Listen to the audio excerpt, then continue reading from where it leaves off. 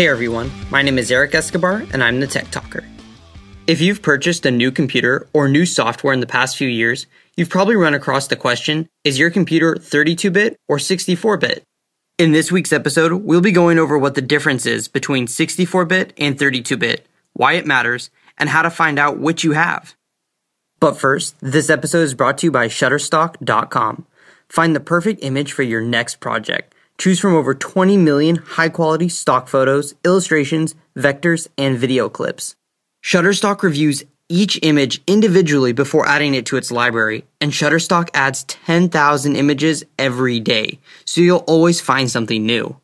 Shutterstock has search tools that allow you to drill down by subject, emotion, color, and much more.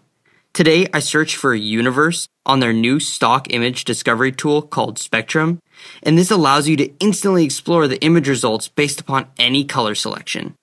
Shutterstock also has flexible pricing. You can choose individual image packs or a monthly subscription, and you can download any image in any size and pay only one price. You can try Shutterstock today by signing up for a free account. No credit card needed, just start an account and begin using Shutterstock and save images to your Lightbox. When you decide to purchase, use the offer code TechTalker2, and new accounts will receive 30% off any package. That's Shutterstock.com and use the offer code TechTalker2. Okay, so what is a bit exactly? A bit is actually a contraction of the term binary digit. It's the basic unit of information in computing. 8 bits form 1 byte. This might sound familiar if you've checked out my series on BitTorrent. If you recall, BitTorrent is a way to stream and share large files over the web.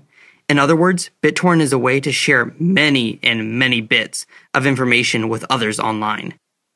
Now, the complicated explanation for what 64-bit really means is that a 64-bit computer processor can handle memory and data addresses represented in 64 bits.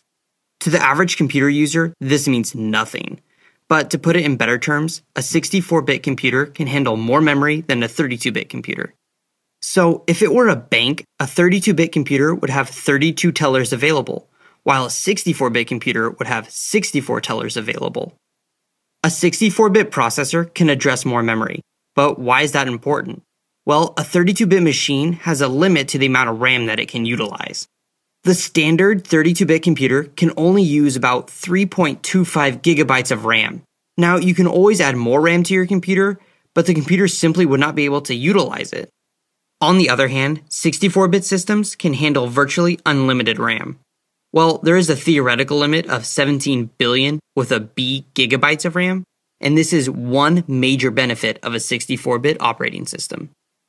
Another benefit is the speed boost of 64-bit processors. Taking a look back at the example I gave about the bank, if 64 windows are open at a bank, that means that you could serve the same amount of people as a 32-teller bank, but you could do it twice as fast. Clearly, we can see that 64-bit systems have some real advantages. But what exactly makes a computer 64-bit versus 32-bit? As you may have already guessed, the main item that gives your computer this designation is the processor. If you have a fairly new computer purchased in around the past 3 years, then the odds are that you'll have a 64-bit processor. But I recommend finding out for sure, and you can do it really easily by checking out the show notes where I've posted links on how to do this for both Mac and Windows operating systems. Now that you know which processor your system is running, the next question is, how does the processor type affect your user experience? The biggest difference will be the software that you install. If you have a 64-bit system, then you can run 64-bit programs and 32-bit programs on your computer.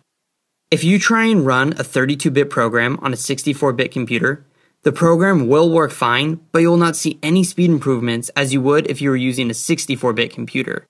Basically, your 64-bit machine would only work as fast as a 32-bit machine running that specific program. So as a rule of thumb, 64-bit programs should be used in a 64-bit machine whenever possible, to get the fastest speeds. And well, if you have a 32-bit computer, you won't be able to run any 64-bit programs. An interesting note about this is that if you compare two computers side by side, you'll notice that while a 64-bit machine is faster, it may not actually be twice as fast as a 32-bit computer. It would seem intuitive, wouldn't it? Well, it's because the computer world is in a transition.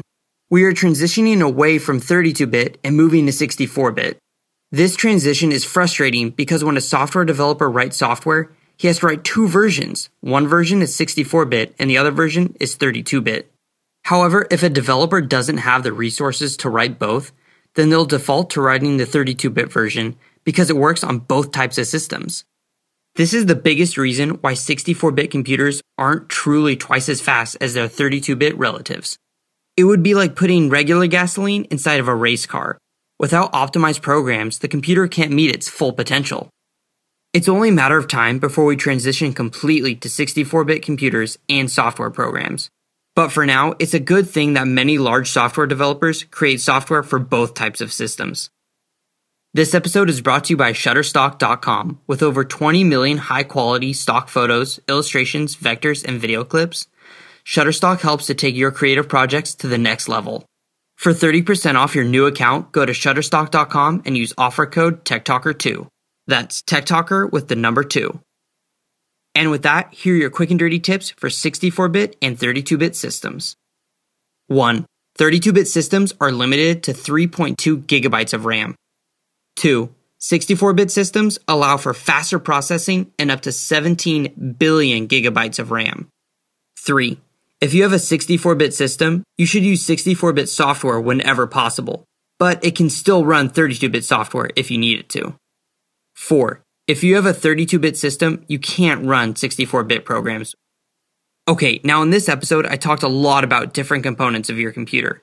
But if you want to know more about each of these components, such as RAM and processors, be sure to check out my episode on the inner workings of your computer. I've posted a link to it in the show notes of this episode. Well, that's it for today. Be sure to check out all of my earlier episodes at techtalker.quickanddirtytips.com. And if you have any further questions about this podcast or want to make a suggestion for a future episode, post your comments in the Tech Talker Facebook page. And until next time, I'm the Tech Talker, keeping technology simple.